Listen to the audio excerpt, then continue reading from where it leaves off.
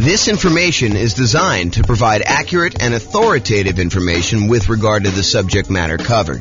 It is offered with the understanding that the presenters are not engaged in rendering legal, accounting, or other professional services. If legal advice or other expert advice is required, the services of a competent professional should be sought. Welcome to the Grand Prairie Real Estate Investing and Real Estate Financial Planning podcast.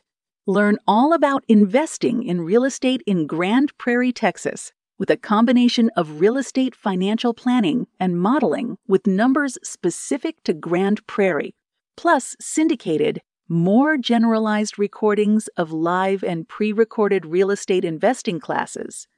Not all of them specific to Grand Prairie. Be sure to stay tuned after the podcast for a message from our sponsors. Well, good morning and welcome, everyone. I am your host, James Orr, and this is a very special class. I don't know if I've taught a class exactly like this one before, so we'll see how it goes, and hopefully you enjoy it. The class today is, what does financially independent mean? What does financially independent mean?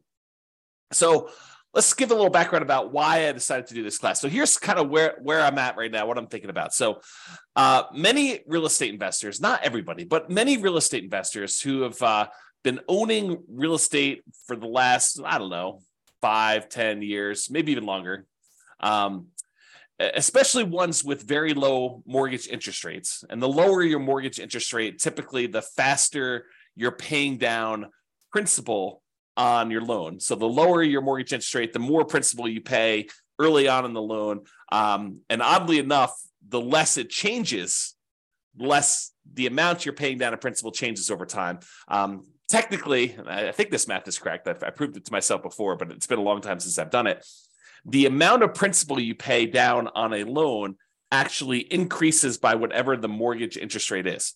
So if you think about that, the higher interest rates that we're seeing today, it means that the amount you're paying in principal early on is a little bit lower, but the amount you pay in principal actually increases at whatever that interest rate is. So over time, you pay down a larger and larger amount compared to what you were in the beginning, if that makes any sense. So many real estate investors found themselves kind of in this situation where they're owning real estates with very low mortgage interest rates, which means they're paying down their principal really, really quickly. And we've seen prices go up very rapidly over the last, 10 years or so. So people have seen their equity increase significantly.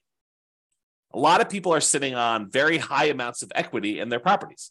And rents are lagging a little bit. I mean, rents are up, but they're, maybe they're going down now. I mean, it may have overshot a little bit. But we're seeing rents not quite keep up with the increase in interest rates and the increase in prices that we've seen. So rents are lagging behind a little bit. So when you combine these kind of lagging rents with this super significant increase in equity from both having these really low mortgage interest rates and paying down a lot of principal and prices going up, the overall return on equity on the properties that you own have been going down.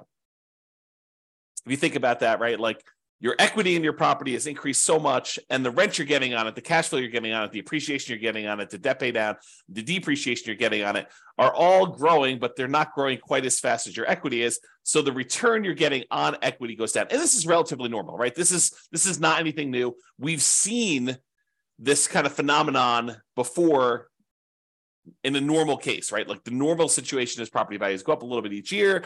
You pay down your mortgage a little bit each year, and you're kind of like your profit on the property, your appreciation, your cash flow, your debt pay down, your depreciation, they all kind of grow a little bit. Depreciation stays the same until it drops off. But in general, these things tend to grow over time, but not quite as fast as your equity. So in general, return on equity tends to kind of taper out. And eventually, when you pay off the property and you lose your depreciation benefit, it tends to approach cap rate plus your unleveraged appreciation rate. So if you bought a 5 cap property, your kind of like overall return on equity would eventually taper out to be that 5% cap rate number, and whatever the appreciation rate you are seeing in your market is, 3%, whatever it is, And so the total between those two is probably about 8%. So over time, your return on equity tends to taper off to be about this 8%, 3% from appreciation, 5% from cap rate. And that's where we typically do. But when you have equity increase very rapidly, this curve drops off very quickly, and you have this much lower overall return on equity, which leads people to wonder, what should I do? I've got all this equity in my properties, and the return on my equity is actually getting lower than what it was when I acquired these properties even a few years ago. Should I go and sell the property? Should I do a cash out refinance on the property? Should I just do a rate and term refinance on the property? Maybe extend out when I'm going to pay this thing off in order to get my payment down a little bit. Even if interest rates are higher, sometimes it works out that it'll be a little bit better doing that. Most cases not, especially when interest rates were whatever they were, 3%, 4%, 5%, and now they're 7%, high 6s, 8%, depending on where you are and what you're buying. Do you get a second mortgage to kind of retain that low interest rate that you have on the mortgage you currently have there? Maybe you go get like a investment property HELOC, home equity line of credit, and you are able to borrow some money on top of that in order to go do it. Or maybe you do nothing. Maybe you decide, hey, I'm not going to do anything with this particular property. And if you do decide to pull cash out, or if you have any extra cash that you're trying to invest somewhere, what should you invest it in? Should you go buy real estate? Well, buying now sure doesn't look like the deals that we had in the last decade or so, where interest rates were at all-time lows. Prices are high, interest rates are high, rents are lagging, making the cash flow on these properties less than amazing. And who wants to give up the cash flow on the property that you do have with these really low interest rates in order to go take on new properties that probably have worse cash flow? So it's kind of like in this really weird situation we're sitting in, where you have, these lagging returns on equity from having all this great appreciation and debt pay down over the last few years. And now you've got nothing really to invest in, which makes you wonder, what should I be doing? I think for a lot of folks, there's fear. What could happen in the future? Am I missing the boat? Do I, can I not acquire any more properties in my plan? I'm a little frustrated with that. There's some uncertainty. Is this the end of it? Did I miss the boat with this nomad thing? Did I miss the boat with buying these rental properties and having these rental properties work? There's doubt. Is this going to be the plan that gets me there? There's lack of clarity. What should I do? Should I go sell these properties? Should I go do a rate and term refi? Should I do a cash out refi? Should I add the second mortgage? Should I do nothing? Should I not buy any more properties? Should I continue to buy properties? And I think to a certain degree, there's a lack of focus. We're thinking about all these different options that we have, and we're thinking, well, maybe I should go look at something new, some type of shiny object. Should I go, speculate in land? Should I go, learn how to buy properties creatively subject to? Because, there's all these low interest rate loans out there. Maybe I should go acquire properties that way. Maybe I should go and do short-term rentals to get my cash flow up on properties.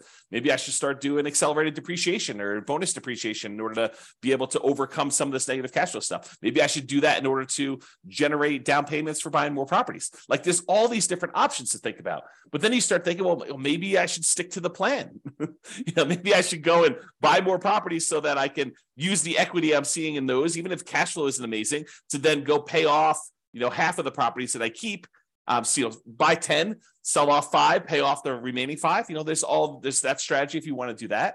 Or maybe I should take extra cash flow and pay down my mortgage right now. So there's all this sort of like fear, uncertainty, doubt, lack of clarity, lack of focus. And honestly, these decisions are really driven by, what is your desired outcome? What do you really want from this thing? And for most of us, that's ultimately financial independence. And to be even clearer, a lot of times it's usually faster path to financial independence and or a safer path to financial independence, right? Because I think a lot of us, not everybody, but a lot of us will ultimately get to financial independence, even if we don't do anything crazy, anything aggressive, anything, taking action into our own hands and optimizing, right? But I think a lot of folks are like, well, if I can get there 10 years faster and I don't have to work the job that I don't love, or maybe some people love their job, but a lot of people are like the job that I don't love. If I can stop working that 10 years earlier, that's awesome. Or 20 years earlier. Or if I can do it where I have a much higher probability of being successful, because nothing is really guaranteed. There are very few things that are guaranteed. We'll talk about a couple things tonight that are guaranteed, or this morning. I'm in my own world. There are a few things that are guaranteed, but maybe we can make things safer where we have a higher probability of achieving our goals, our financial independence goals. Or if you're already financially independent, I think about my situation. For me, it's more of a margin of safety. we're living at a certain level. And if the investments don't go the way that we hope that they will go, then I might need to make adjustments. Or I will get closer to my line where I'll need to make adjustments. So for me, it's more margin of safety. If the real estate market drops 5, 10, 15, 20, 30%, I might want to think about what that has an impact on me. Or if the stocks that I have, drop X percent, I might think that I want to have a larger cushion or margin of safety there. Or I might want to de-risk myself, look at what my risk profile is right now and where my weak spots are and say, I have a certain amount of risk. What if I de-risk and do other things? Paying off properties as one example, or getting out of stocks, another example. Or maybe I want to do investments such that I can live at a higher standard of living. Let's say right now I'm at a $10,000 a month standard of living, and I want to bump up to $15,000 or $20,000 or $30,000 a month. You can go do those things. So really the decisions we're making about like this whole situation and where we are, although a lot of us have fear, uncertainty, doubt, lack of clarity, lack of focus, it's really the answers to these questions about what you're trying to do and what you should do in these situations is driven by the outcome that you're looking at. And so that leads into today's class. That's why we're doing today's class. So what is financial independence? As defined by Wikipedia, financial independence is the status of having enough income or wealth sufficient to pay one's living expenses for the rest of one's life without having to be employed or dependent on others. I could take time to break that down. I'm not sure I'm going to take the time to break that down, but like there's this whole thing of each part of that and what it means. Like, for example, like I when I heard this time, I was like, I really latched onto this idea of dependent on others. Well, does that mean if you have rental property and you still are managing that yourself, are you dependent on others? Maybe, probably. Are you relying on a property manager to manage your properties? Maybe, probably. So, even if you start thinking about it and breaking it down that way, the definition starts getting a little bit wacky for a lot of folks. So I'd like to back up, and instead of going in on, focusing in on each of those little areas and doing stuff, I think the general idea is that, you've got enough assets that it is bringing in income where you don't have to work your job anymore, right? That's more of a vague sort of thing. Or you could choose not to work your job. Because some of us, we decide, like I took sabbatical, what year was that? 2021? I think I started my sabbatical in 2021, it's 2023 right now.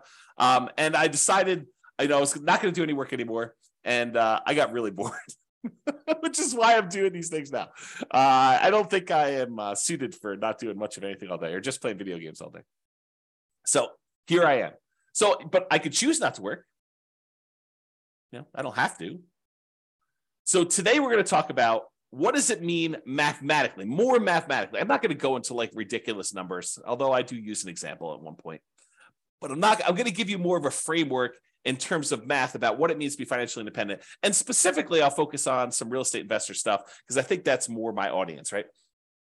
And does it look different for real estate investors than an investor in stocks, bonds, and other asset classes? And I do think it does, which we'll talk about. So we'll discuss that plus a lot more. Whoops. Okay, so how do I define financial independence more in mathematical terms? Like, yeah, it's great if you have assets to kind of produce things where you don't have to work anymore. Yeah, that's the Wikipedia sort of definition there. But what does that actually mean? So for me, it means when the following, and I'll give you a list of what it means here, exceeds your personal expenses. So I break it down into three major groups. I have passive income, I have cash flow from rental properties, and then I have other invested assets times the safe withdrawal rate. So I'll break down what each one means. We'll go into some detail, and I'll go off on some tangents because apparently you guys like tangents when I go off on this. So I will do some of that. All right, first of all, let's talk about passive income.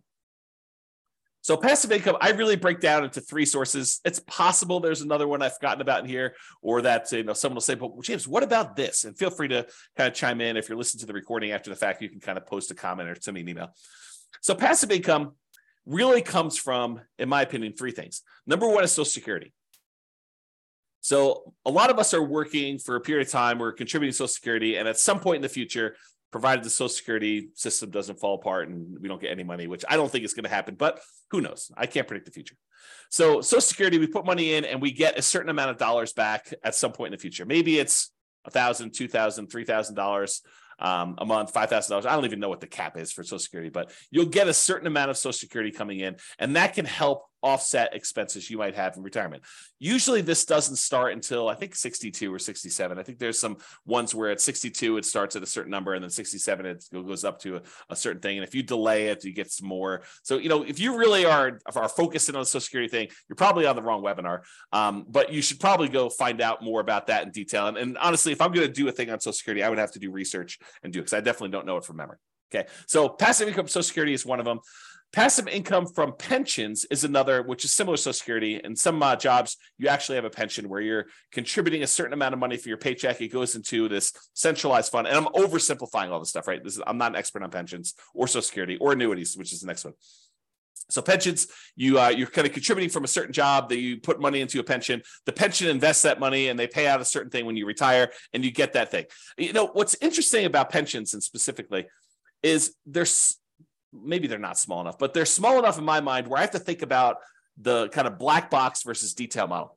And the black box versus detail model works like this. Sometimes it's helpful to simplify something down to a black box. For example, annuities as a black box would be, I put $100,000 into a black box and it pops out, $2,500 per year until I die.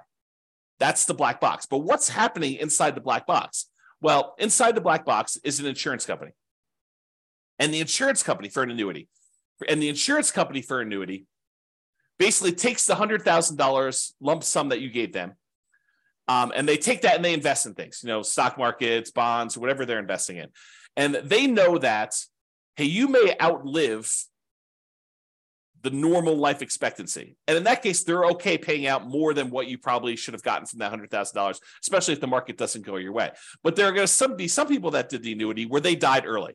And so for them, they're going to make some more profit on the people that end up dying early, and they're going to make less profit on the ones, or maybe even lose money on the ones where someone dies much later. But overall, because they've got, 100,000 people putting in $100,000 each, some of them are going to die early. Some of them are going to die based on their life expectancy, basically right where it is. And some of them are going to die much, much later, and they're going to lose money on those. And the overall, they're going to be able to make a profit. They're going to have enough money to kind of manage this thing correctly, pay out what they need to pay out, and make their own profit so that they can run the overall business of collecting these annuities, paying out the fees monthly, managing it, sending you statements, all that other stuff. So sometimes it makes sense to look at the black box of, I put money into this pension, the pension kicks out a certain dollar amount per year until I die, or until I'm a certain age, or whatever the agreement is with your pension to do that. And the idea is to simplify it down. And then sometimes you want to really step back and say, how are they able to do that? Like, what is going on that allows them to do it? So for example, when we think about the annuities one, you could take that same $100,000 that you were going to put into annuities, and you could invest it in stocks and bonds yourself. The challenge is that maybe you do that, and maybe the stocks that you pick don't go your way. Maybe, the ones that you pick end up going down in value, or the whole stock market goes down in value. Maybe the whole thing crashes, or maybe you outlive the reasonable time period that you expected to do that. And so you might do better by taking the $100,000 and investing in stocks yourself, or you might do worse. But the insurance company, because they're doing this in the aggregate for all these different people, they can kind of mitigate those risks across a large number of people. And so the amount that they pay out for the annuity is probably less than you might be able to do on average yourself, because they've got costs and they've got, some people might do better, some people might do worse. So if you go take $100,000, you invest in the stock market, maybe, and there's no promises in the future, but maybe you do 7% per year. You can figure out, with 7% per year, and you taking out a certain amount, whatever it is, safe withdrawal rate on that money that you do, you can take out a certain amount of money and kind of live off that. But with an annuity, you put $100,000 in, and they tell you, look, we're guaranteeing, I'm putting that in quotes because it's an insurance product, and so we're guaranteeing that you actually will pull out $2,500 a year, which is probably lower than your 4% safe withdrawal rate number. They're trying to be conservative, and they need to make a profit, and they're kind of like guaranteeing that you will have this until you die. as an example. And there's all sorts of variations on this, right? There's annuities where you get some of the money back when you die, or you die within a certain range, or, or you have an annuity that kind of counts for two people's lives, you and a spouse, or there's all sorts of variations. And I'm not an expert on annuities, I'm not licensed to sell annuities. So go talk to a professional if you're really interested in those. But that's sort of the idea. And that idea applies kind of across the board, this black box simplifying other thing. So passive income from either Social Security, pensions, or annuities. Those are the three kind of passive income sources. The second one in my group is this net positive cash flow from rental properties. And I think a lot of folks on this particular webinar, because it's Real Estate Financial Planner, are interested in this kind of idea of net positive cash flow from rental properties. So you buy rental properties. In some cases, they have positive cash flow when you buy them initially, especially right now with really high interest rate and really high prices. Maybe not all of them, and if you're putting very little down, maybe not all of the ones you're buying now have positive cash flow to start with. But over time, rents tend to increase with inflation, kind of like creeps up a little bit. And because a lot of your costs are fixed, like your mortgage payment, which is usually a big percentage of your expenses on a property, your taxes and your insurance and all that tends to go up with inflation as well. But because your mortgage payment is a rather large percentage and your rents are going up and your rent is the big number on top, cash flow tends to improve over time on your rental properties. And if you start out negative, it'll eventually increase and become positive. And eventually, when your property is completely paid off, you get this big jump up in how much cash flow you're getting on it, and you see positive cash flow on your rental properties. Okay, so over time, this net positive cash flow from rentals can increase as you're doing it. The interesting thing, man, I'm going off on some weird tangents today. So the interesting thing about cash flow and rental properties, let me teach safe withdrawal rate first, and then I'll come back to this concept. But there's something interesting about cash flow and rental properties as compared to investing in stocks that is a little bit different. So we'll talk about that next. So why don't I do this? I'll go talk about safe withdrawal rate, and then we'll come right back to this.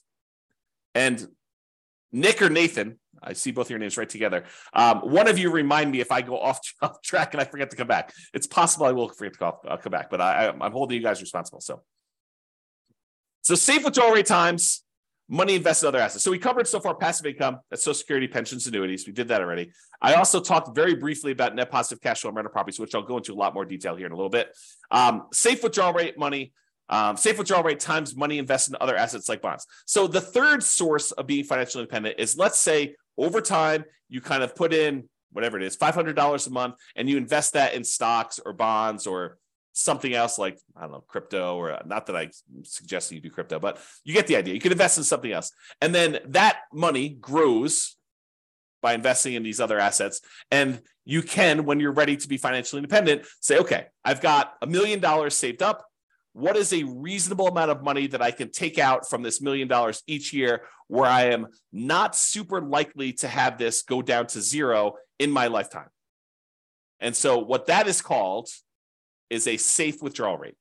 And there's a Trinity study, and the guy who came up with it, Benjamin, who kind of formulated some math around this concept as to what a number is and what, if you're really likely to run out of money using that number. The oversimplified version is, a lot of people call this the 4% rule. They'll say, I can safely, and I'm using that in quotes, I can safely withdraw 4% of the balance I have at the very start each year, and I am not likely to run out of money investing in stocks and bonds with certain splits over a 30-year time horizon.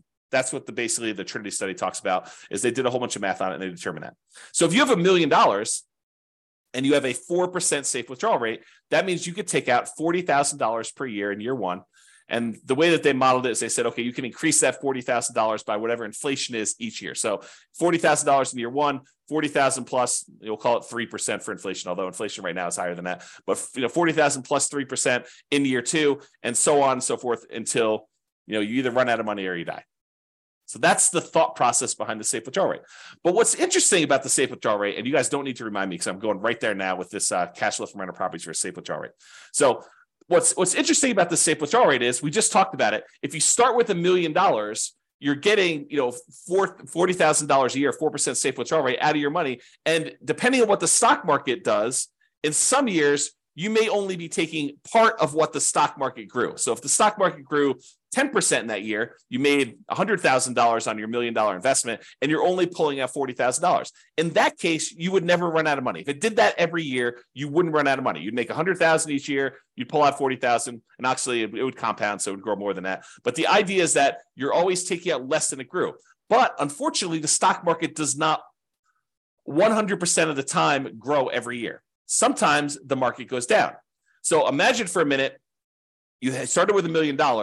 You took out 40,000, you took out 40, let's do it this way. You started with $1 million. At the end of the year, you're going to take out your money. The stock market went down to $900,000. It declined by 10% that year. And then you took out 40,000. Now you're less than you had the year before. In fact, considerably less. You're at $860,000 when just a year earlier, you were at $1 million. Well, that's potentially problematic because even if it grows that 10% back, you're still going to be under $1 million at that point.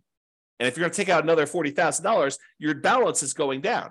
So some years the stock market will go up and you'll be fine. You'll take out less than what the stock market made. Some years the stock market will go down and you'll still take out money, which is potentially problematic, which is how you could potentially run out of money using this safe withdrawal rate thing. And why when they ran all their modeling and they said, okay, look, depending on when you started, the historical stock market data, in X percent of the time, whatever it is, 90% of the time, you have more money than you started. And 5% of the time, you actually ran out of money and you didn't have enough to do it. So you can look at these numbers and see what happens. And no one knows the future, so you can't guarantee that that's what's going to happen. However, here's what's different with rental properties. So let's say instead of having the $1 million and you're getting a safe withdrawal rate, you have the $1 million, but the $1 million is tied up in equity in your rental properties, free and clear rental properties. Let's say you own 4 free and clear $250,000 properties, and they're throwing off $40,000 a year in positive cash flow from all of them combined.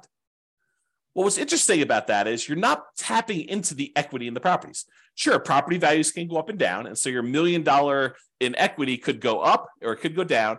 But really what's happening is that cash flow is being thrown off. You're not tapping into the equity or the principal, another way of thinking about it, in the rental properties. So in that way, it's a little bit, I don't know, I probably would say safer when you think about it that way. But there are some weird things that can happen even with that. So, for example, let's say you've got this $40,000 a year coming in from your cash flow on your $1 million worth of equity in your rental properties.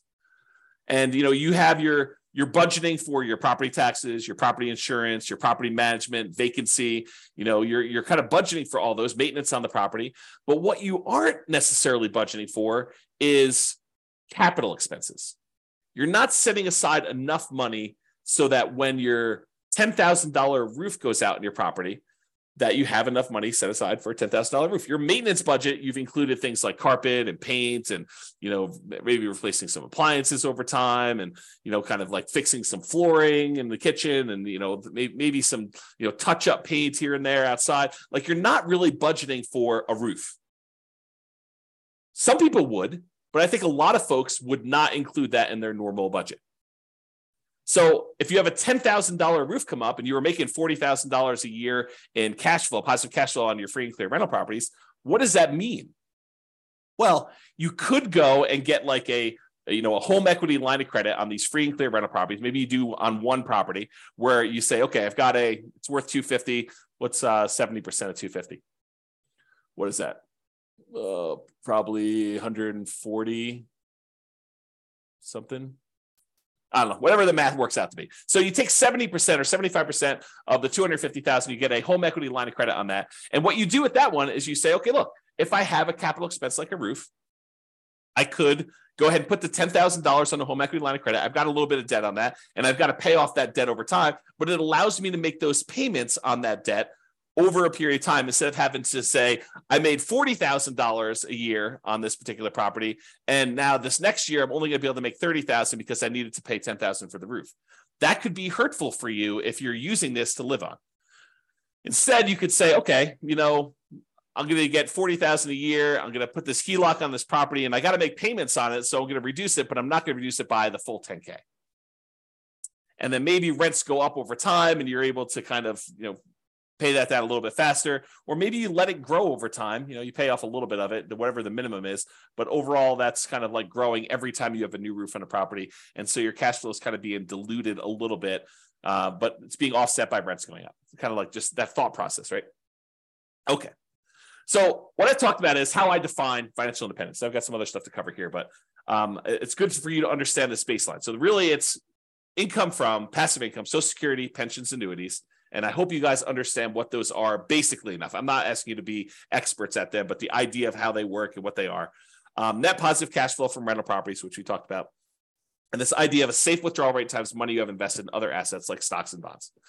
Ideally, you have all of this plus some margin of safety so that if you have a roof, as an example, when you're living on your positive cash flow from your rental properties, you can absorb that roof thing.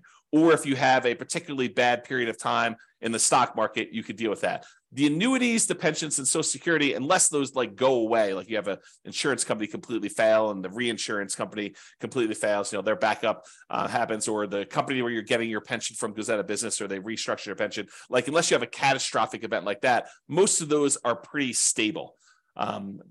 Pretty likely to continue on sort of stuff. So you might not need as much margin of safety to do that, which kind of leads me to an interesting discussion. If you're taking your $1 million, you're investing in stocks and bonds, or you're buying these rental properties, you're kind of like putting the risk into the rental real estate market. Those are two different risks, right? Like you're investing your money in the risk of a rental property and the rental market doing well and rents kind of being where they are and all that stuff. And the other one, you're expecting, companies that you've invested money in to kind of continue to perform and do what they need to do so that you can kind of pull that money out. When you buy like an annuity, you are putting that risk off on someone else. So you're paying a premium for that, but you're putting that risk off on someone else. So if you're like a scaredy cat, if you got a big yellow streak down your back and you're like, I don't like any of this risk stuff, you could offset all of these risks. You're like, hey, look, these rental properties, they make me nervous. I want to get out of them. You could use them temporarily and then take that money, sell off your rental properties, and then buy like an annuity as an example. Not that I'm recommending you do this, but you could, use your rental properties to acquire them over time, deal with that risk for a period of time, and then say, look, now that I'm retired, I don't want any risk. I want to de-risk completely. I'm going to take all the proceeds from that and I'm going to buy an annuity as an example. Or maybe you're like, look, I've got all this risk and all this overhead and management and all these rental properties. They've done really, really well for me while I'm growing it. But now I'm at a point where I want to retire and I don't want to put in all this effort. I want to convert to a much more passive, less work, less oversight type of model. I don't want to manage a property manager anymore. I'm going to take the proceeds from my rental properties after I pay, real estate commissions and capital gains taxes and depreciation recapture and, your closing costs, like all the expenses on it. You take the net you get after you walk away and you take that money and you invest in stocks and bonds or whatever you want to do, and then live off safe withdrawal rate if you prefer that type of risk to the real estate risk and do that. So just things to be thinking about as you do this. And one of the reasons why we're having this discussion is you are going to want to choose at some point which of these areas you want to focus in on and achieve financial independence from. So I think the choice is once you decide, okay, look, here's my plan. I'm going to buy rental properties. I'm going to acquire more than I need. Then I'm going to sell part of them and pay off the other ones. And I'm going to have free and clear rentals. That's your plan. Work your plan. Or I'm going to take all these rental properties, and at some point, because I'm not going to want to be property managing when I'm 80 years old, or managing my property manager when I'm 80 years old, I want to take this money and I want to invest in stocks or bonds or annuities or whatever. Okay, so that's the idea behind it. Any questions? I know I've been going off on a lot of tangents. That was the intent of this class. That's why I said it's not been one quite like this. No questions? You guys are quiet. So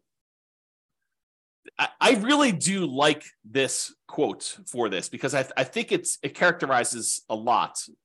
I see this a lot. When I was doing a lot of real estate investor classes weekly, and I have people coming to class, I would hear this in different versions of this. I would kind of hear this story. So the Cheshire Cat in the book Alice in Wonderland. I'll kind of read you the page. This is a quote from the book. So the quote is, "Would you tell me, please, which way I ought to go from here?" That's just, Alice asking the Cheshire Cat. The cat replies, "That depends a good deal on where you want to go to," said the cat. "I don't much care where," said Alice. "Then it doesn't matter which way you go," said the cat. "So long as I get somewhere," Alice added as an explanation. "Oh, you're sure to do that," said the cat, if you only walk long enough." So really, the way I think about this is, should you go do fix and flips? Should you go do land speculation? Should you go do short-term rentals? Should you go buy more rental property? Should you invest in stocks? Should you go buy crypto? Should you short crypto? Should you, go trade commodities? Should you go get 2 jobs? Should you work a side hustle? Like, all of these are questions, and should you do those are sort of like Alice asking, could you tell me which way I should go from here? If you don't know where you're headed, if you don't know where you ultimately want to be, then it doesn't matter, because you'll get there. But if you do want to specifically achieve the goal of achieving financial independence, of being financially independent using free and clear rental properties, then you have a lot of clarity on what you should be doing. If you have a mental goal of, okay, I want to use rental properties to eventually sell off to then convert everything into stocks and bonds and live off of a safe withdrawal rate, then you have clarity on what you should be doing. Okay, so that's sort of the thinking behind this. What you need to be financially independent is your ultimate destination. So if you think about that in terms of what you need is really your budget at that period of time, right? I like to think about it, and I'll show you a spreadsheet here in a second, you can go download. I really like to think about this as you have 3 different versions of your budget. There's your budget right now, like what your current living expenses are, what your savings rate is, what you're spending on all these different aspects of, your personal expenses. I think that's your budget right now. But I think there's if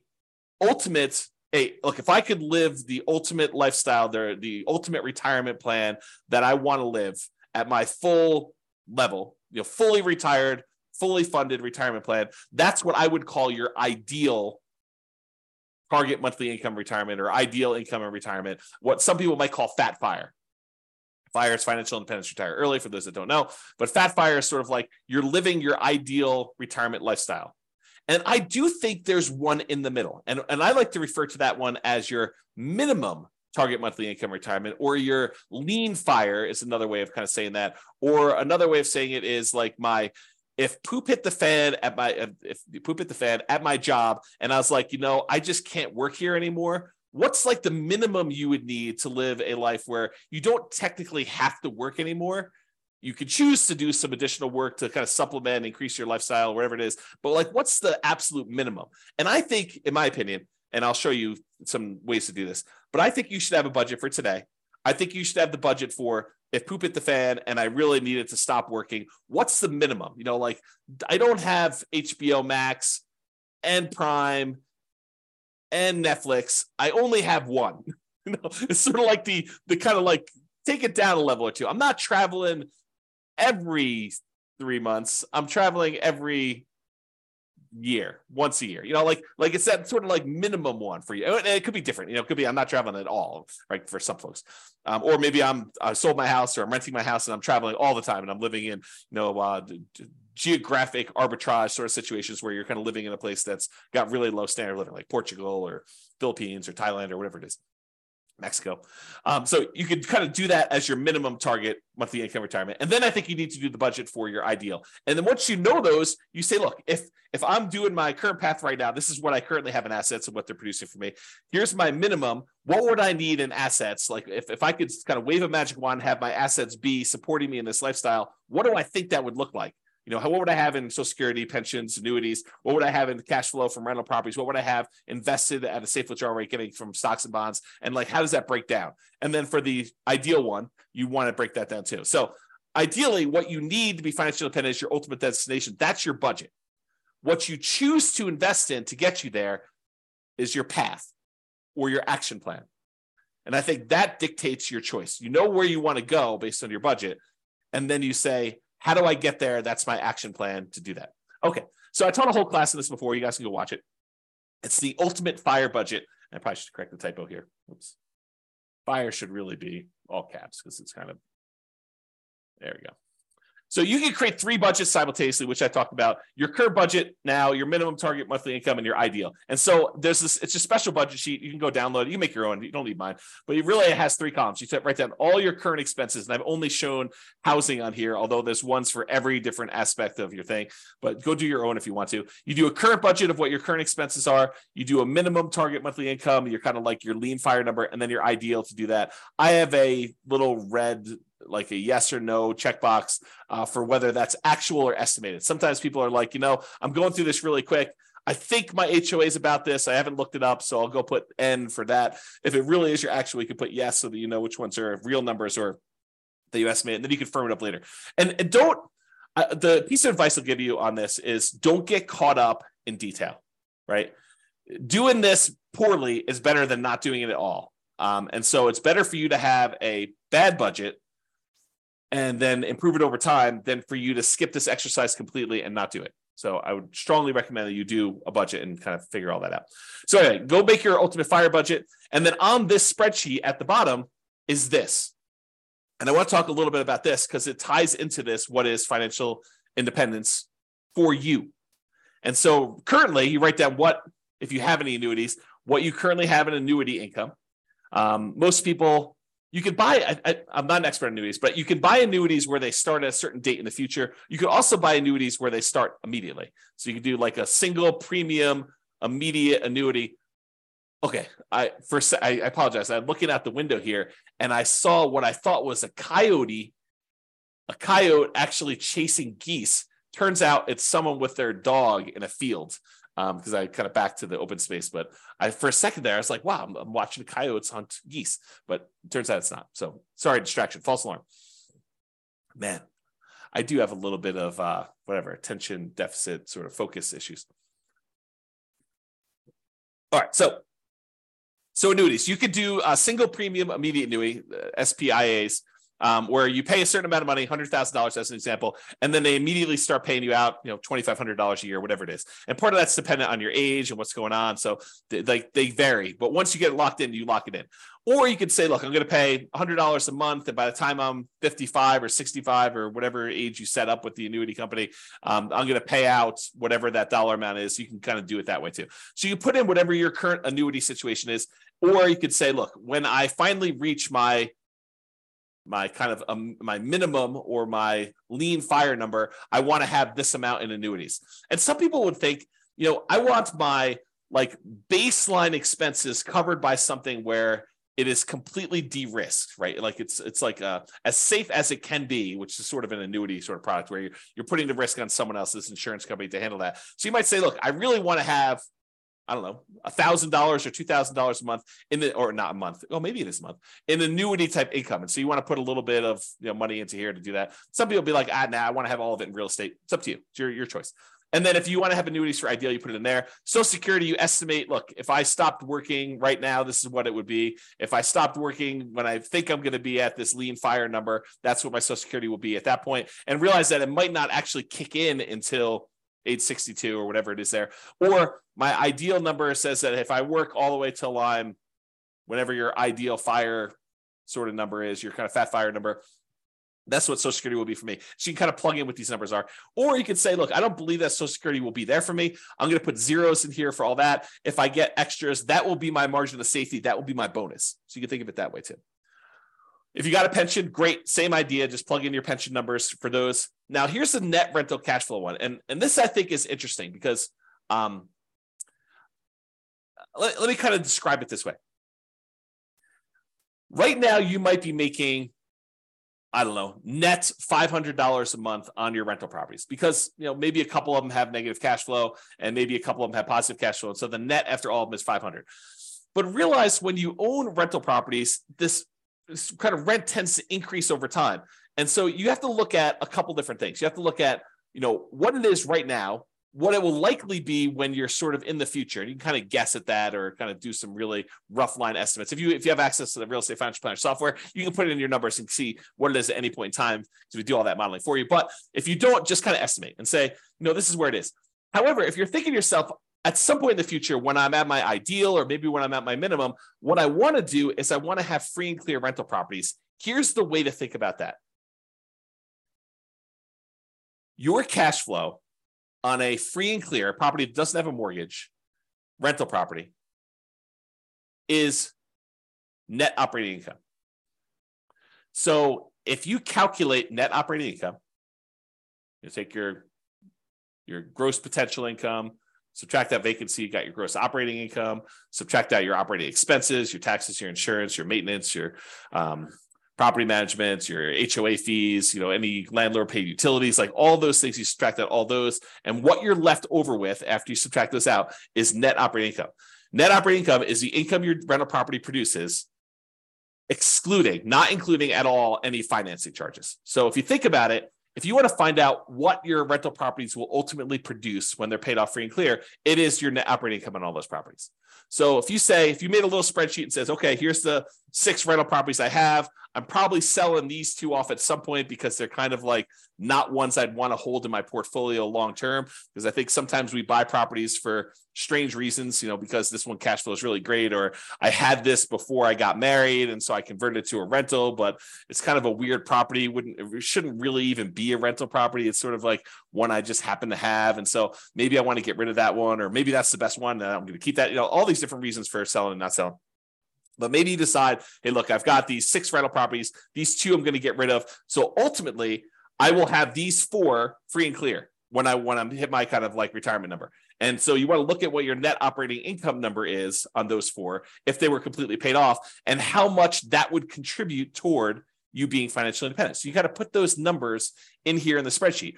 Or maybe you say to yourself, look, I've got these 6 rental properties. What I ultimately would like to do is I'd like to sell all 6 and trade them up to one big apartment building. And here's what I think, if I sold them all, 5 years in the future, and I paid all the real estate commissions, closing costs, capital gains taxes, or maybe you're not going to pay capital gains, maybe you're going to do 1031, and the depreciation recapture, maybe you're going to pay that, or maybe you're going to do 1031 and defer those. And I take that money and then I roll it into a 25% down or 30% down apartment building, and I think I can get it at a X cash on cash return. You got to do these calculations to see it. Then this is what I might be getting on trading up and re-leveraging up into this apartment building.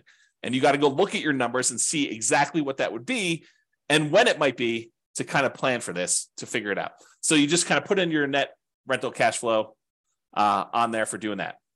Okay. I think I covered what I wanted to cover on that. Any questions on that before I go off on some other tangents here? While you're typing something, if you are, I will kind of go on to something else here, and if I need to come back, I'll come back.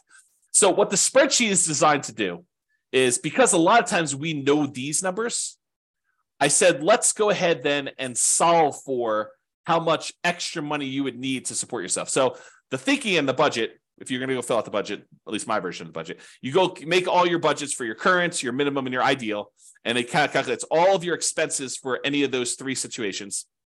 Then you write in how much you have in annuities for all 3, how much you get in Social Security for all 3, how much you're getting in pension for all 3, and then what you're going to expect to get in net rental cash flow on all 3 of them. And if you have any other income, like you sold a business, you're going to get payments of $1,000 a month for that business, or whatever you're going to do there. Then you add all these up, and then what it does, it says, okay, tell me what you believe your safe withdrawal rate is. Some people believe that it should be 3% to be more conservative. So the guy who originally came up with the idea, I think his name is Benjamin.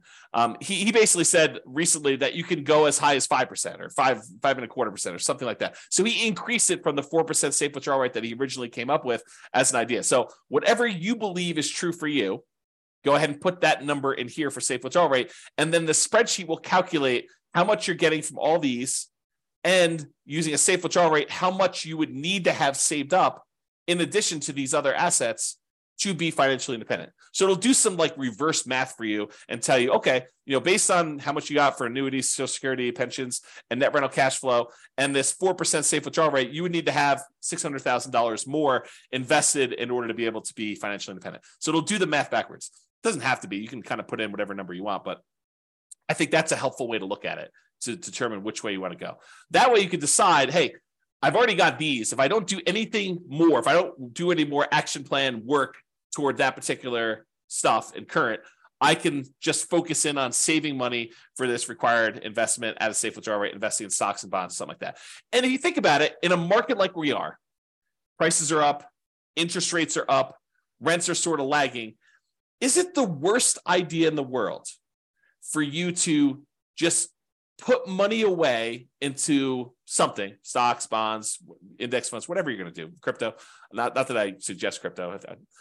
Crypto's a little weird for me. But anyway, I digress. Let me just kind of focus in. Invest in whatever you want to do while you're waiting for the right other investment to come. And maybe that doesn't ever come, right? Maybe it becomes, well, turns out this stocks, bonds, whatever else I'm investing in is the right investment for me for now.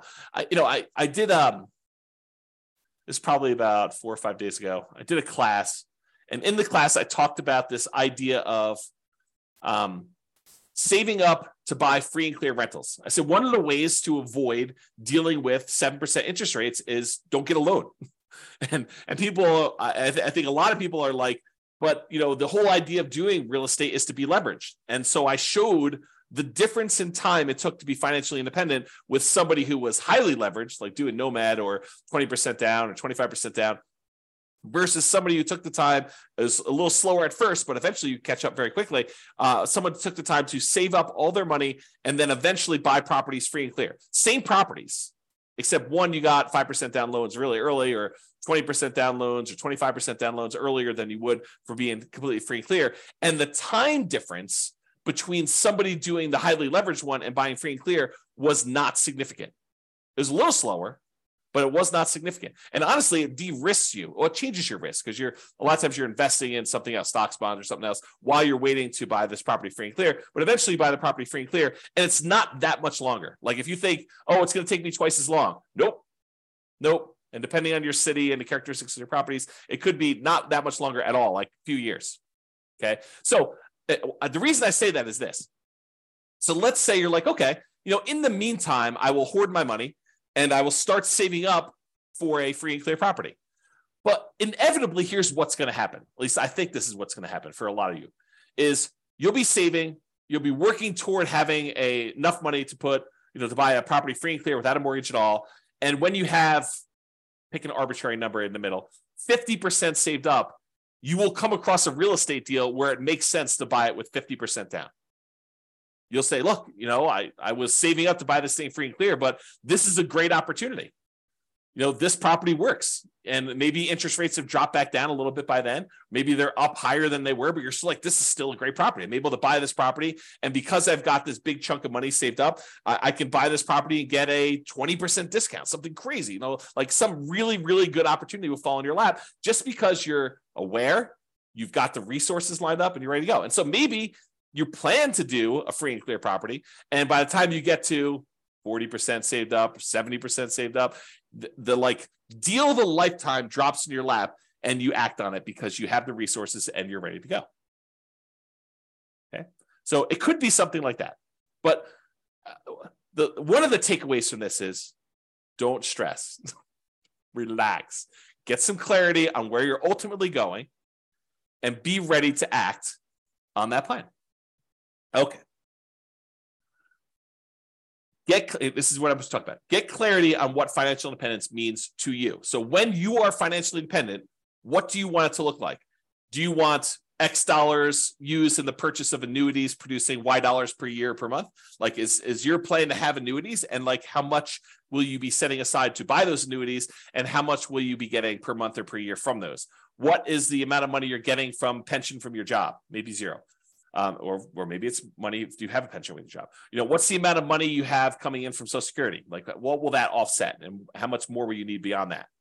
And then cash flow from rentals. Do you want a certain number of free and clear rental properties producing Y dollars per month? And again, look at net operating income to determine what that will be. And will that be enough to support you? If you look, hey, look, I've got 4 rental properties now. If these were paid off right now, they would produce for me, $6,000 per month.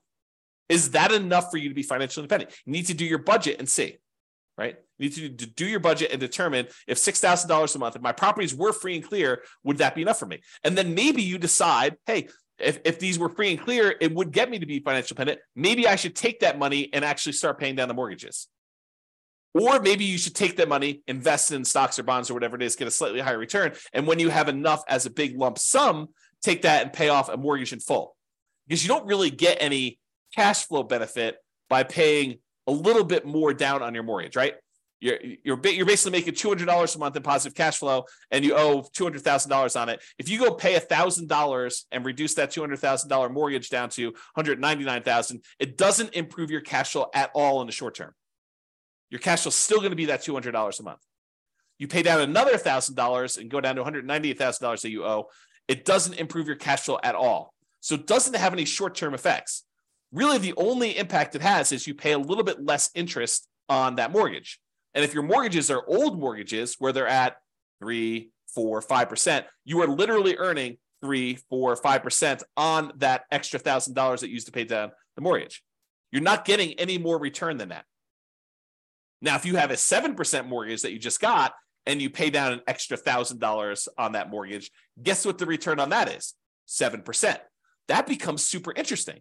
It kind of now dictates which mortgages we should pay off to kind of do this. And there's some weird exceptions, right? Because if you're down to like the last $50,000 on a mortgage and that mortgage payment was $2,000 a month, it looks really different. Although this is not mathematically correct, it looks really different if you pay off $50,000 on that mortgage and you free up $2,000 a month or about $24,000 a year in extra cash flow, right? If you owned if you owned a mortgage for a long period of time, you owe $50,000 left on it, and the mortgage payment is $2,000 a month. When you pay that mortgage off, when you finally pay off that $50,000, your cash flow immediately improves by $24,000 a year, $2,000 a month. Even though technically you're only getting a return of whatever the interest rate is, now that the mortgage is paid off, your cash flow immediately improves by that $2,000 a month because you don't need to make that mortgage payment anymore. Kind of crazy. Okay.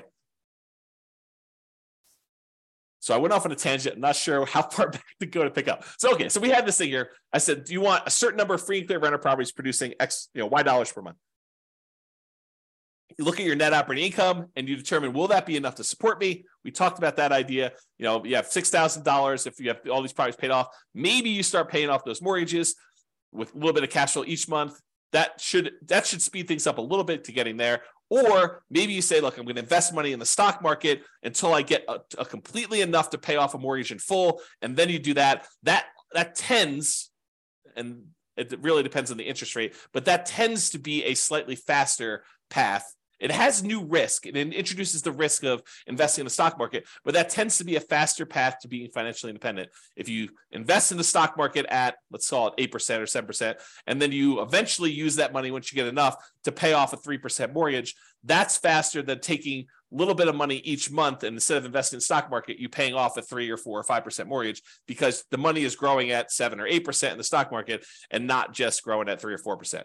Okay, that's why we might do it that way. Now, if you've got a 7 or 8% mortgage versus 7 or 8% stock market, you can make the decision to actually, either do the stock market or to pay down the mortgage. The other problem with the paying down the mortgage is equity is illiquid. It's hard to get at. It's harder to get at than it is to just call your stock market brokerage company and say, send me a check. Liquidate my account and send me a check. Oh, there's a really cool eagle out there. I gotta stop. I may need to close the window when I do these. Yeah, so you may want to go and you call a company and say, send me the check for this. It's a lot easier than trying to get a HELOC on your property, and then you're also paying money on the HELOC, and this other one you're liquidating. So I don't know, there's things to consider there. So cash flow and rentals, we talked about doing free and clear ones, or you could say, look, I want to have 10 leverage rental properties producing Y dollars a month. Maybe you want to get to the point where each rental property is producing $400 a month positive cash flow or $500 a month positive cash flow, and you want 10 of them. And so now you have 5,000. And then over time, as the mortgages pay down and the rents kind of go up, you eventually improve that cash flow. And so there's some benefits to doing it that way too. The free and clear one, your cash flow tends to increase slower because it's not leveraged anymore. With the ones that are leveraged, your cash flow tends to improve a little bit, although it comes at a risk cost. It comes at an additional measure of risk. So if you're going to do that, you should definitely talk to someone about how these risks kind of play out and which one's better. Or we talked about passive income, talked about cash flow, or the safe withdrawal rate on invested assets. Maybe you want to have whatever it is, $500,000, $1 million, $2 million, invest in stocks, bonds, or something else at a Y safe withdrawal rate, 4%, 3%, 5%, whatever you feel is safe for you per year, and you kind of do that, or some combination of the above, which is what we've been talking about today. So, a little bit from Social Security, Maybe I have I buy a little bit in annuities. Maybe I have, one free and clear property and, 3 leverage properties or whatever you have. And maybe you have $1 million in safe withdrawal rate assets in order to be diversified across a wide number of asset fields to kind of mitigate your risk and get some of the benefits of some things and some of the benefits of other things. Any questions on that before I do it? Okay. All right. So Warren Buffett's 2-list strategy. So this is advice given to Mike Flint, Warren Buffett's pilot, and it's from Warren Buffett. And this is from James Clear's website, jamesclear.com/Buffett-focus. And I copied it verbatim, so I'm going to read it to you so that you kind of get the story. But these are James Clear's words, except where I kind of go off on tangent. So step 1, Buffett started by asking Flint, his pilot, to write down his top 25 career goals. And this is relevant for you. You'll see where it goes. So Flint took some time and wrote them down. Note, you could also complete this exercise with goals for a shorter timeline. For example, write down the top 25 things you want to accomplish this week. Step 2, then Buffett asked Flint to review his list and circle his top 5 goals. Again, Flint took some time, made his way through the list, and eventually decided on his 5 most important goals. Now, note, if you're following along at home, pause right now and do these first 2 steps before moving on to step 3. This is James Clear talking right now. Step 3. At this point, Flint had 2 lists. The 5 items he had circled were list A, and the 20 items he had not circled were list B. Flint confirmed that he would start working on his top 5 goals right away. That's back to James. So that's right. You basically say, look, I want to figure out what my top 5 priorities are, and I want to focus in on my top 5 priorities. And for you, whatever those are for you in terms of being financially independent, whatever your goals are to get to those numbers for you. Okay. Now back to the reading. And that's when Buffett asked him about the second list. And what about the ones you didn't circle?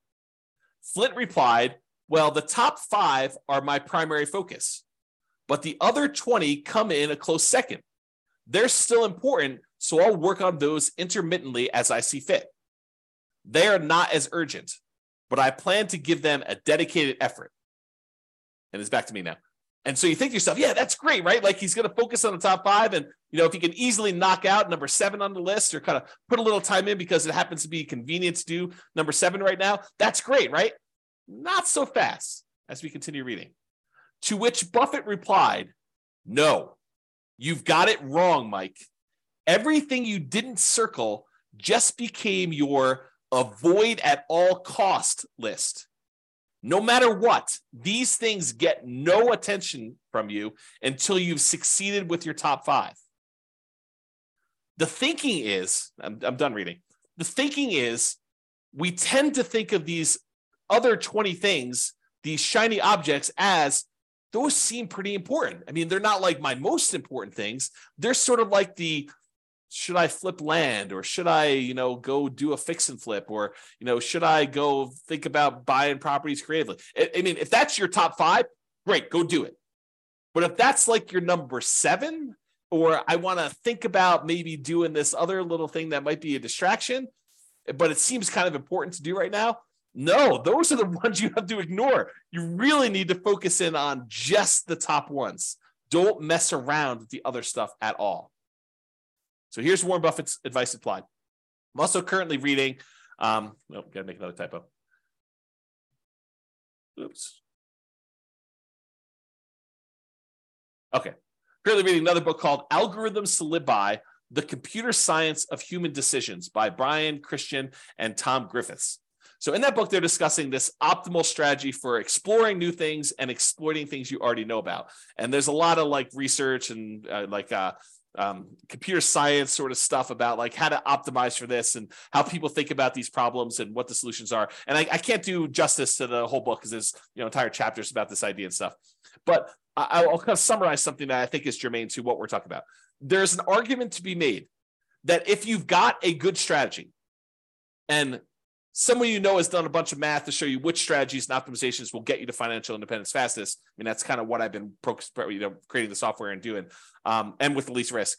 Then perhaps you should avoid all these other weird things and consider kind of like the shiny objects as part of that second list that Buffett talks about, the kind of 20, the avoid at all cost list, and just focus in on the ones that you know will get you to financial independence fastest and with the least amount of risk. Once you decide what that needs to look like for you, focus in on achieving those with that stuff, okay? And avoid this kind of exploring new things stuff because it's really a distraction. And a lot of times you won't know how to weight that. You won't know if that is a better choice for you because it'll be brand new for you, and you won't have the nuance and expertise and subtlety of understanding all the pros and cons and where the kind of like weird faults and stuff are. I mean, you know this to be true. Think about it for yourself. Prove it to yourself, okay? All right, so I want to cover this idea of primary residence being paid off as it relates to this financial independence topic, because I do think this is an interesting example that applies to other areas. It's not, you might think I'm just talking about primary residence and whether or not you should pay it off, but I'm not. I'm talking about a whole bunch of other problems that appear like this, okay? So let's talk about this. So should I pay my primary residence off? And if so, that may significantly reduce what you need to be financially independent. And I'll explain to you what I mean by that. So let's look at an example. Imagine for a minute there's somebody who has $1 million saved up in stocks. And in addition to that, they have a couple of rental properties where the total amount of their net cash flow after all their expenses is $1,000 per month. So not an amazing rental portfolio, but $1,000 a month, a healthy rental property portfolio, and net positive cash flow after property management, taxes, insurance, maintenance, like all that stuff. It's $1,000 a month coming in from that. And they've got this $1 million invested in stocks somewhere. And they have an owner-occupant mortgage, a property that they live in for about $1,500 a month. That's the monthly payment on it. And they have about 15 years left on it, and they owe about $200,000 on it. Also happens to be at a 4% mortgage, which it doesn't really matter that much, but you get the idea. So it's an owner-occupant mortgage, $1,500 a month payments. They have 15 years left to pay it off, and $200,000 left on it. It's at 4%. Their personal expenses to live on, including that mortgage, is $60,000 per year. So they have a personal expense of about $5,000 a month. $3,500 of it is for non-mortgage expenses, and then $1,500 of that $5,000 is their personal mortgage payment. Okay, that's how it's breaking down. So should they pay off their mortgage or not? That's the question. And I would prefer it if you thought about it from your kind of like where you are right now before you hear my answer, and you decide, does it make sense for them to pay off their mortgage? Feel free to include your comment in the chat, or if you listen to the recording afterward, just kind of think to yourself, should they pay off their mortgage in this situation or should they not? Okay, so let's walk through kind of like the two situations here, and I'll kind of throw in an additional one here. All right, so if they keep the mortgage on their primary, so at a 4% safe withdrawal rate on the $1 million that they have invested in stocks, they could expect to pull out about $40,000 per year from their investments. So just by having that $1 million invested in stocks at a 4% safe withdrawal rate, they can actually generate about $40,000 per year in income on that. Plus, they have that $1,000 per month in cash flow on their rental properties. So they have about $12,000 in cash flow on their rental properties per year as part of their kind of like income. So between $40,000 from the stocks at a safe withdrawal rate and the $12,000 in cash flow for the year, they have about $52,000 per year in income. But they have $60,000 per year in expenses. So technically, they're not financially independent, right? They need $60,000. They got $52,000 a year achieved. So they're 86.7% of the way there. So if they don't do anything, if they don't pay it off, they're not financially independent. However, what if they do pay off their primary? So they take $200,000, which is how much they owe on their mortgage, and they remove that from the stock market account, and they say, okay, I'm going to take $200,000 of the $1 million I've invested in stocks and bonds to reduce my personal expenses by that $1,500 a month payment.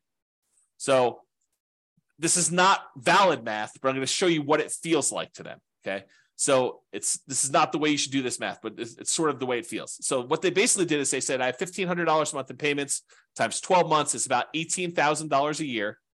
So it looks like you put in $200,000 to pay this things off, and you get $18,000 per year as a return, because you'll no longer have that $1,500 a month payment, the $18,000 a year, if you pay $200,000 as investment that works out to be about a 9% return on their investment.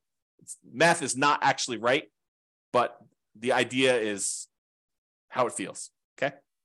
So it really is earning the mortgage interest rate of 4%. That's technically the right math, but it feels like they're earning $18,000 because they get rid of that $18,000 in payment.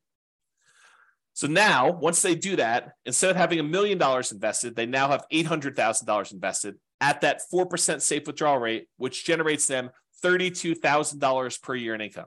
4% times 800,000 is $32,000 per year. Plus that $12,000 per year in cash flow on their rental properties.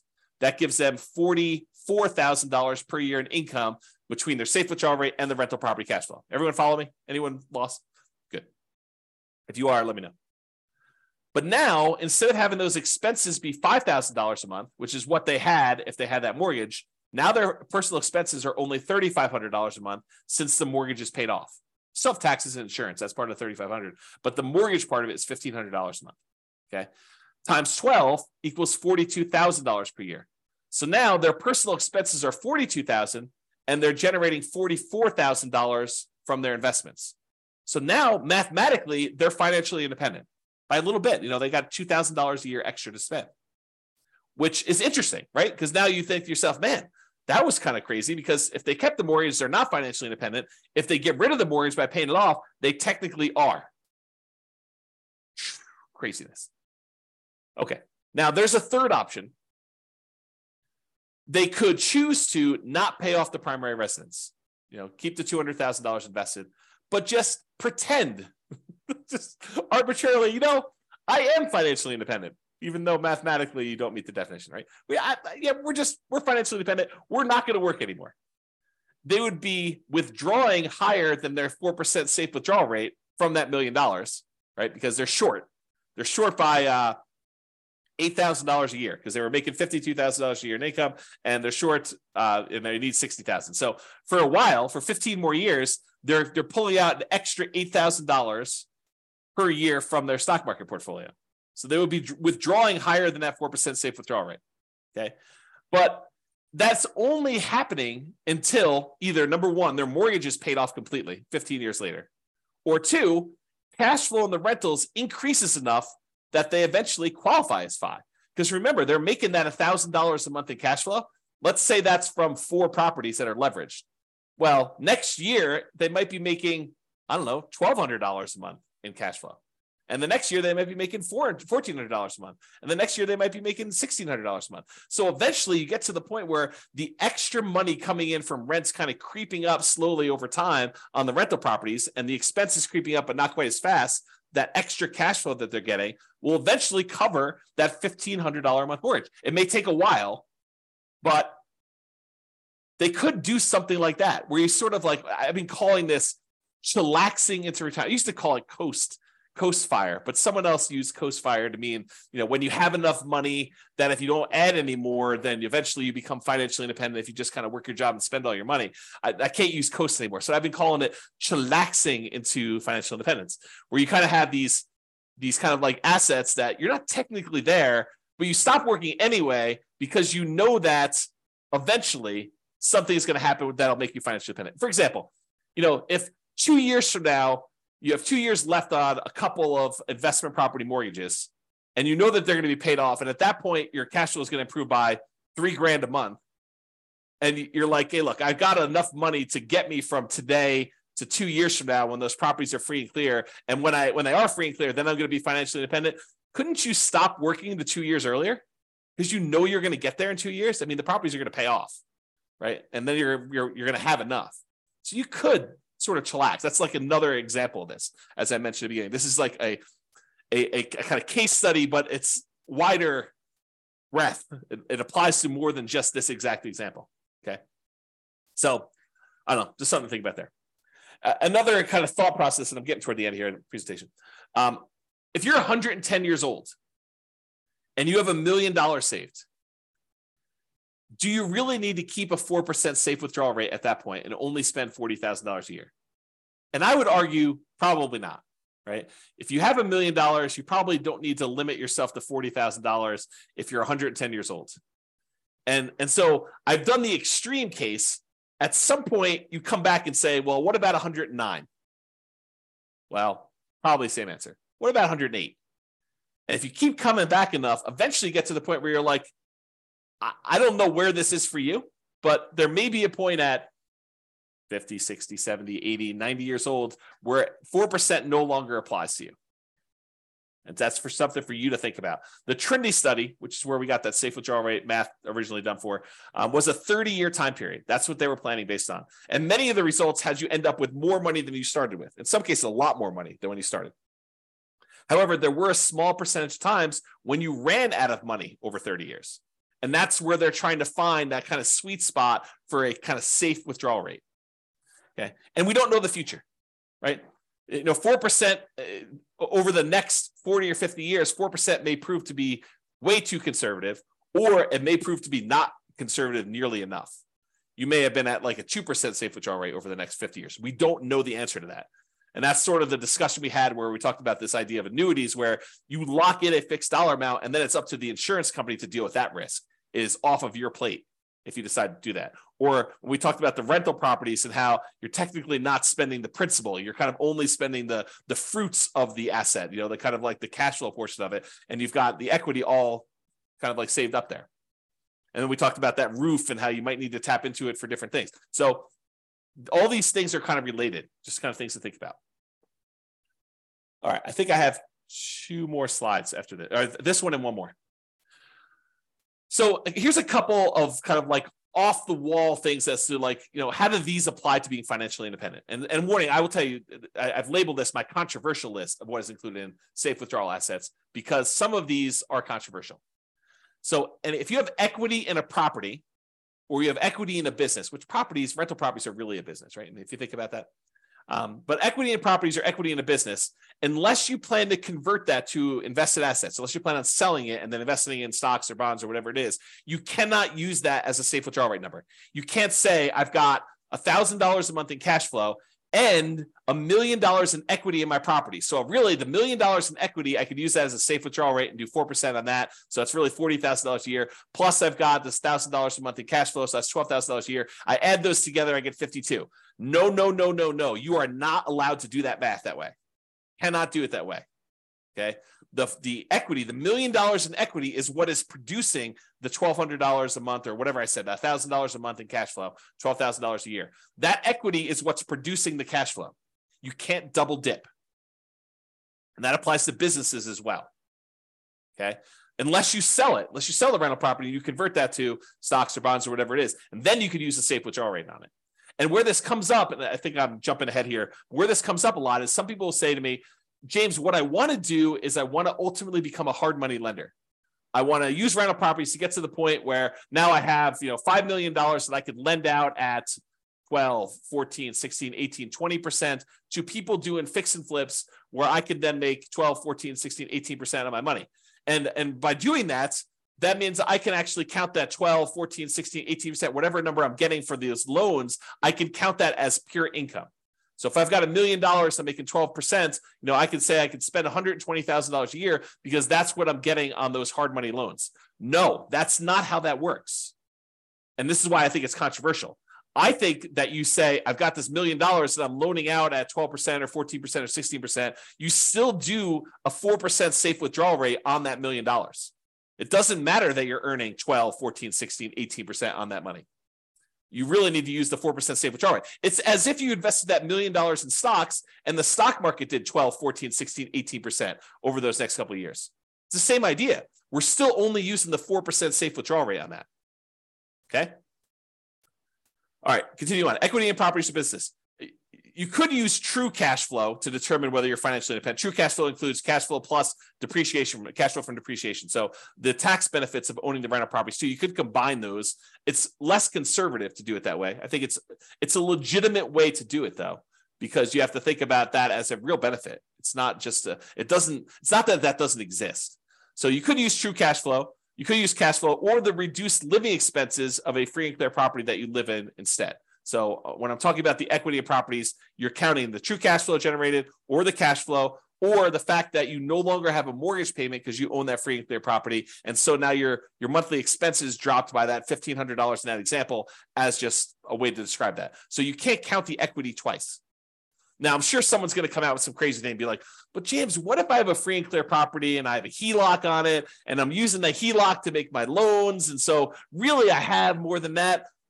I mean, you guys are getting into like these strange areas where you're double dipping and you're adding a lot of risk by doing that. And so technically, could you do that? But then it's really that you don't have, $1 million in equity. You only have 75% of $1 million, or 75% is kind of your loan. So you really only have $250,000 in equity. And really the cash flow gets decreased by whatever the payment is on that HELOC. And then you have the $250,000, which is really part of your safe withdrawal rate. So yeah, I mean, you could try to get creative with me, but it's really not that, right? Because then it's changing the characteristics of the investment. It's not what it is anymore.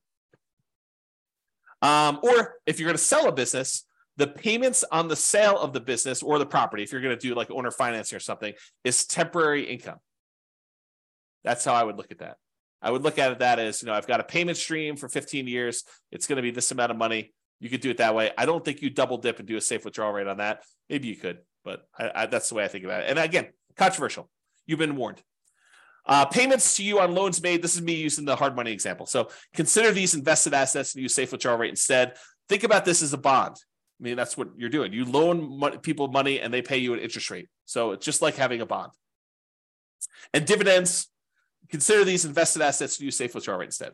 So if you're thinking to yourself, I'm going to live on the dividends from the stocks that I own or whatever, I think you just think about all that as safe withdrawal rate numbers instead. All right, last slide. And I hope you guys like this. So the question is, should I blank my either rental property or regular property? And the question of, should I sell my rental property? Should I sell my property? Should I cash out, refi my property? Should I cash out, refi my rental property? Should I, do a rate and term refinance on my rental property? Should I add a second mortgage to my rental property? Should I pay off my rental property? Should I do nothing to my rental property?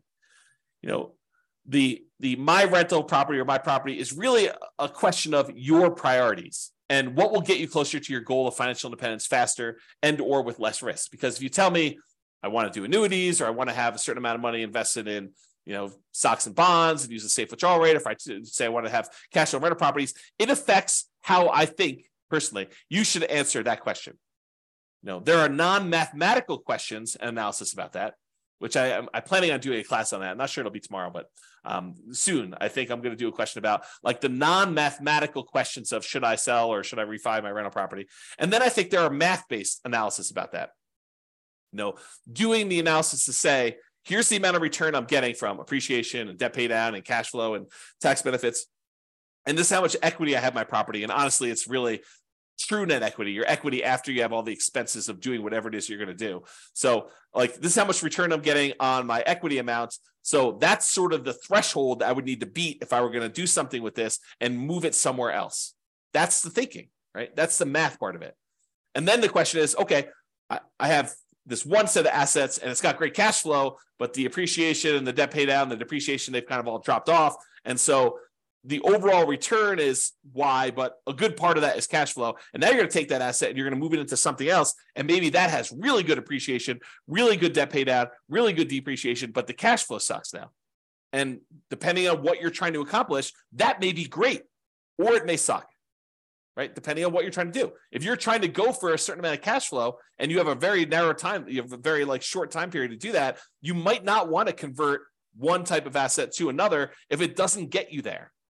But if it does get you there, then you got to really think about that. You got to make a decision based on the non-math questions and then also the math-based questions and decide, what does this look like? So I just have like a sub-question kind of tab here. For example, if I sell, should I do a 1031 exchange? Kind of defer those capital gains and defer the depreciation recapture taxes. And then what should I invest in instead? And if it's a replacement real estate, should I do accelerated bonus depreciation on that? I mean, those are like questions that come up. So you have all these like sub questions that get triggered when you do that. All right, that is it, folks. I hope you've enjoyed that, although I don't know if you did. So, because you guys have been so quiet, I have no clue if you like that or not. And no one is prompting a response here, so I assume everyone is asleep on the call, which is awesome. So hopefully you guys enjoyed that. Oh, you guys definitely enjoyed it. Okay, good. You're very, very welcome. Very welcome, guys. Awesome. Thanks, Nick. Thanks, Nathan. So yeah, awesome. I'm glad you guys liked that. Hopefully it was good. Hopefully give you some food for thought about what is financial independence and like how does it specifically apply to you, and then how that drives your decisions about what you should do, what you should not do, and how to think about a lot of these things. So hopefully that was helpful. That's all I got for you. Big football day today. So I am probably going to go grab myself breakfast and then watch a lot of football and kind of relax a little bit. So hope you guys have a great day as well. I'm going to end the webinar. Thank you all for coming. I do appreciate it. Bye-bye for now. With home prices up, mortgage interest rates up, and rents up, but not quite enough to counteract the higher prices and interest rates. Cash flow on rental properties in Grand Prairie is harder than ever. Book a call with the Real Estate Financial Planner to apply our proprietary 88 strategies to improve cash flow on your rentals. See the show notes for a link to schedule your call and improve your cash flow today. If you're a real estate agent, lender, or professional in Grand Prairie that wants to help our real estate investor listeners, consider reaching out to learn about collaboration opportunities with this podcast. We'd love to add more value to our listeners by having you assist our investors buy, sell, and finance their real estate investments. See the show notes to schedule a call to discuss collaboration opportunities